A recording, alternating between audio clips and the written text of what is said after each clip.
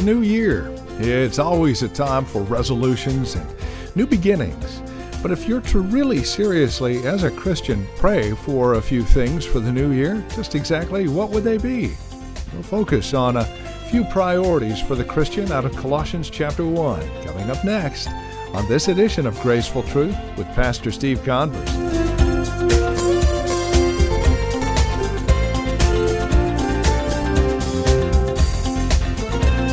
A better diet, lose a few pounds, maybe make some more money. Well, these are usually New Year's resolutions that we see all over the place, maybe even quit smoking or some other vice. But here in Colossians chapter 1, the Apostle Paul has a prayer that we do well to model our life after, especially here in the new year.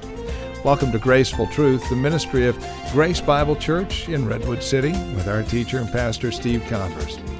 We're taking a look at a model prayer for the new year. A prayer for the New Year series is taken from Colossians chapter 1, and today we want to focus on the walk, the work, the endurance, and the enjoyment that we as Christians should be praying for if we long for a prosperous new year. Won't you join us for an encouraging look at a marvelous prayer to pray for the new year? Here's Pastor Steve Converse with this edition of Graceful Truth. He opens this little book in Colossians chapter 1 with a prayer. I thought it would be a good prayer for the new year for us as a body.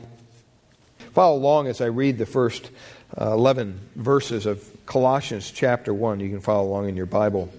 Colossians chapter 1, beginning in verse 1. Paul, an apostle of Christ Jesus, by the will of God, and Timothy, our brother, to the saints and faithful brothers in Christ at Colossae. Grace to you and peace from God our Father. We always thank God, the Father of our Lord Jesus Christ, when we pray for you, since we heard of your faith in Christ Jesus and of the love that you have for all the saints, because of the hope laid up for you in heaven.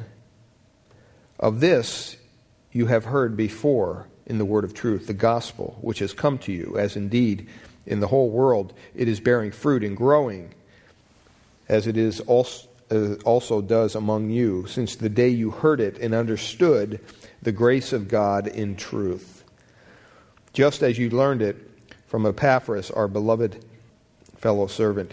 He is a faithful minister of Christ on your behalf and has made known to us your love in the Spirit.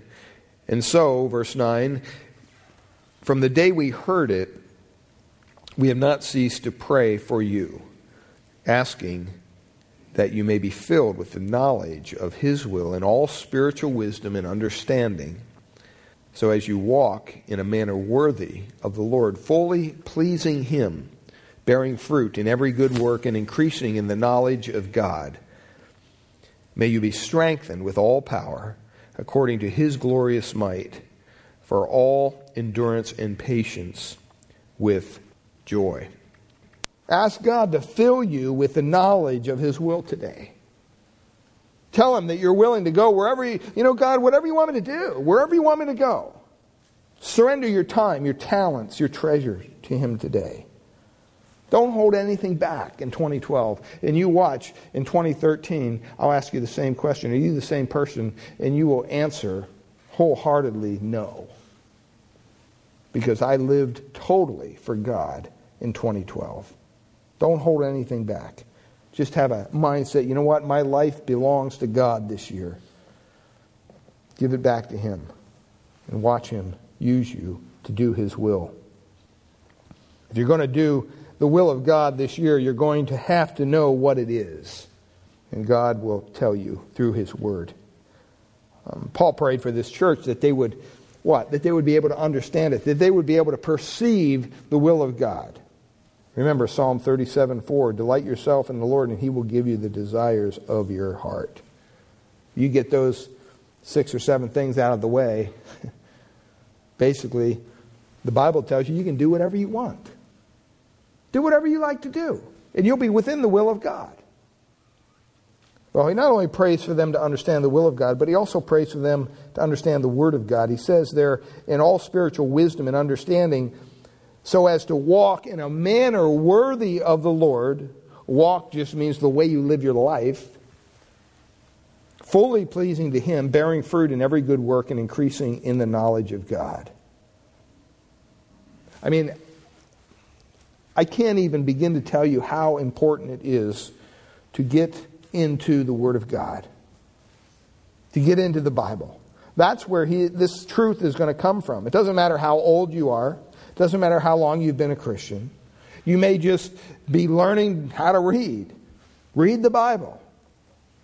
I mean, it's the instruction book for all of life, and it's God's Word to us. Maybe your friends have all turned their back on God, on the church. Don't go there. Maybe they think the Bible's a book of fairy tales. It doesn't really matter. Read your Bible. It's going to get you through those years of doubt. Those years when you want to run away from God and from the home and from the church and everything that's decent and moral. Maybe you're a little older and you're alone. It might not be popular to stand for the Lord. It may not be popular to stand for God. But He will give you the wisdom above your years. And He'll lead you into a life of significance if you just allow Him to do it. Maybe you're in your 30s and 40s and you have family and kids and all that. I mean, believe me, the Word of God has a lot to say about that. It's going to help you through those times when you need that encouragement, you need that inspiration to do the right thing as a father or mother in your family. And remember, your children are watching you too. Where does the Word of God come in its place in your life? Is it an afterthought? Is it a book that goes to church on Sunday and sits on the shelf the rest of the week till you get it off the next Sunday? Or is it something that you are constantly studying and desiring to know more about God? Don't ever turn away from the Word of God. Even if you're older. It has, boy, if I was older, I'd be reading about heaven. The hope of heaven and all that it looking forward to that. Leave that legacy of godliness to your grandkids. They see you reading and understanding the Word of God. Pass that passion for the Bible and for the Word of God on to your kids. See, Paul prayed that this church, that they would be able to understand or perceive not only the will of God, but the Word of God.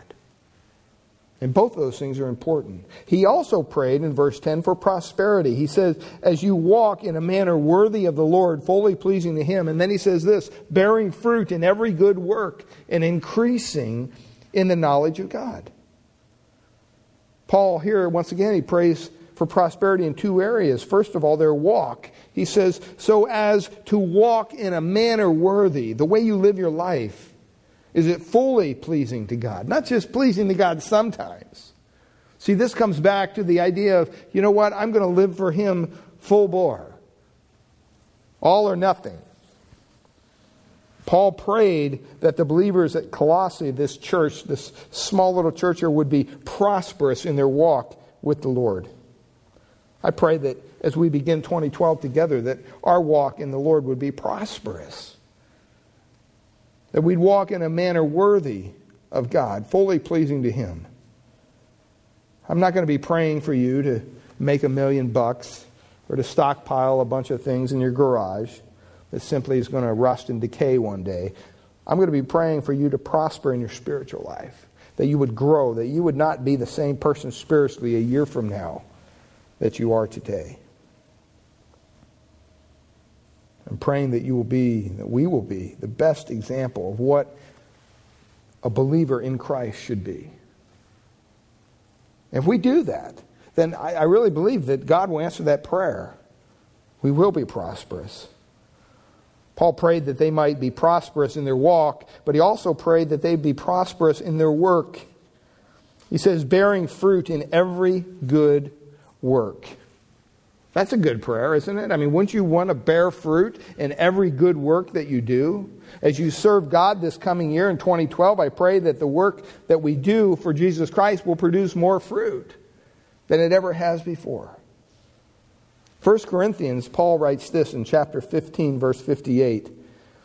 1 Corinthians 15:58. He says, "Therefore, my beloved brothers," look at what he says. He says, "Be steadfast, be immovable, always abounding in the work of the Lord,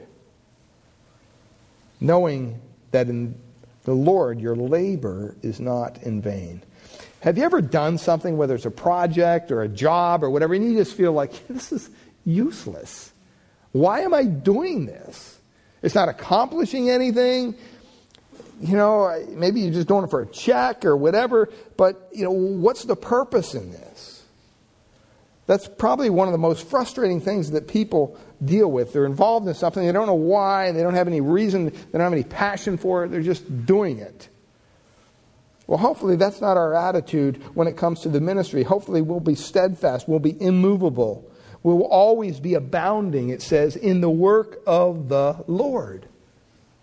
That doesn't sound like it's like, well, okay, humdrum, let's go to another Sunday. No, abounding has the idea of some excitement in your life. Abounding has the idea of above and beyond what the norm is. And then it says, knowing that in the Lord your labor is not in vain.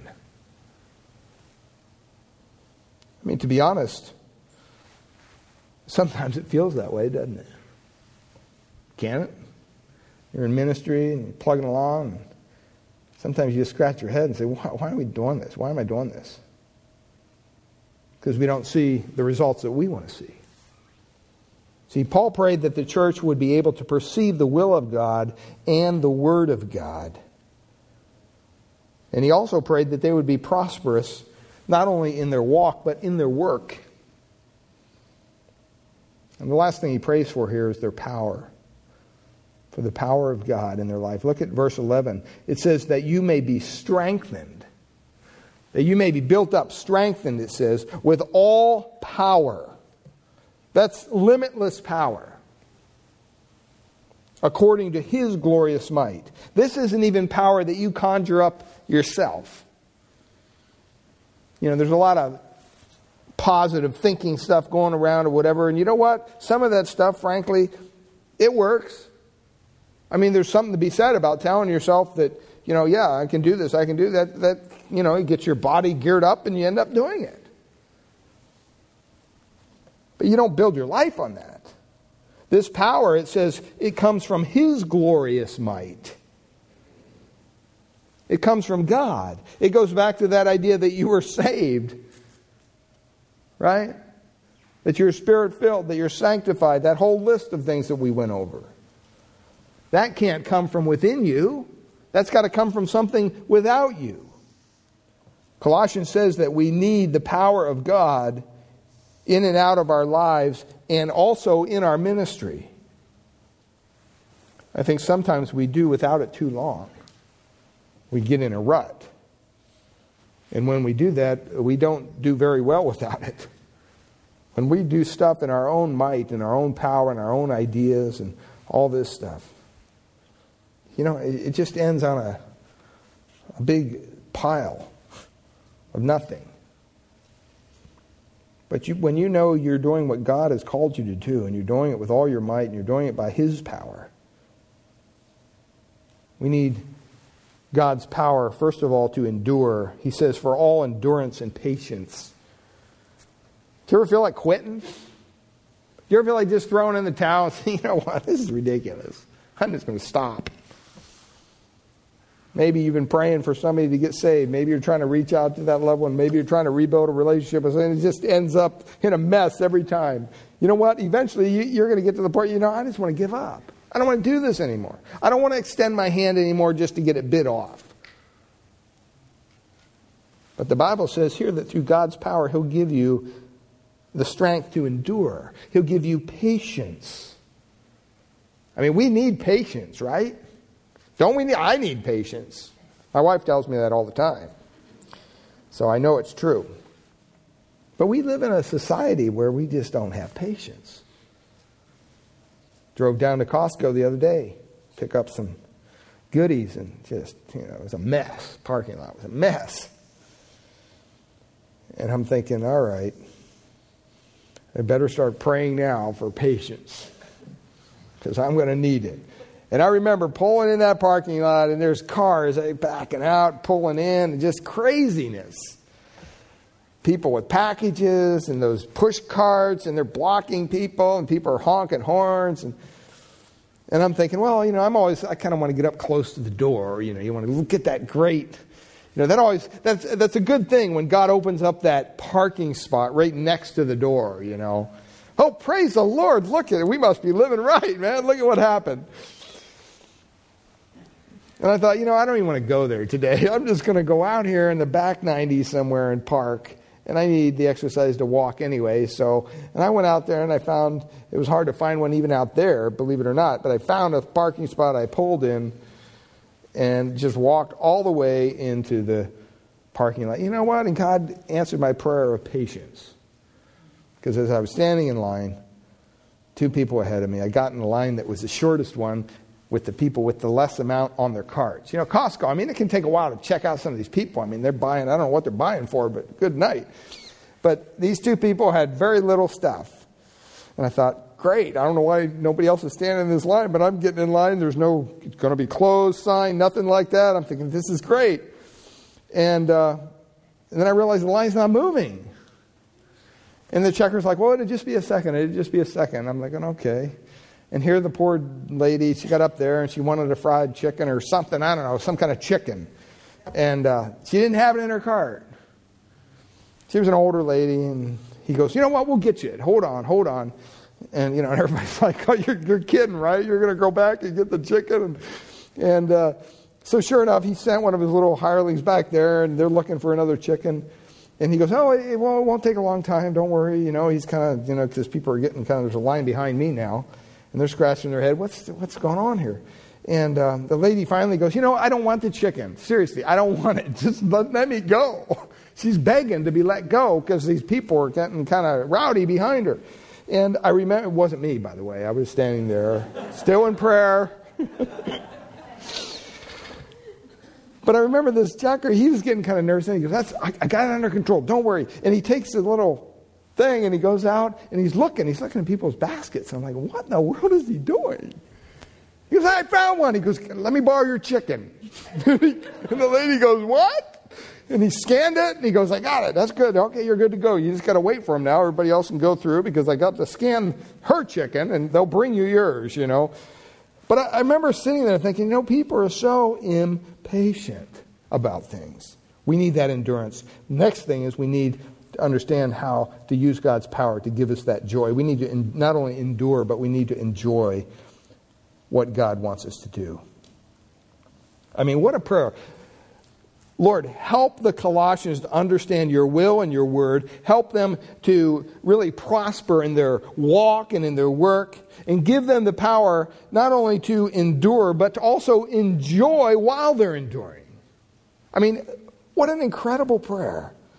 And I think that should really be embraced by us as we begin this new year together. Some of you filled out those little cards last year, and I mailed them back to you last week. Hopefully you got them. If you didn't, I don't know where they're at. But I would ask you this year to be thinking about what God wants to do in your life. Maybe it's a different area of service. Maybe it's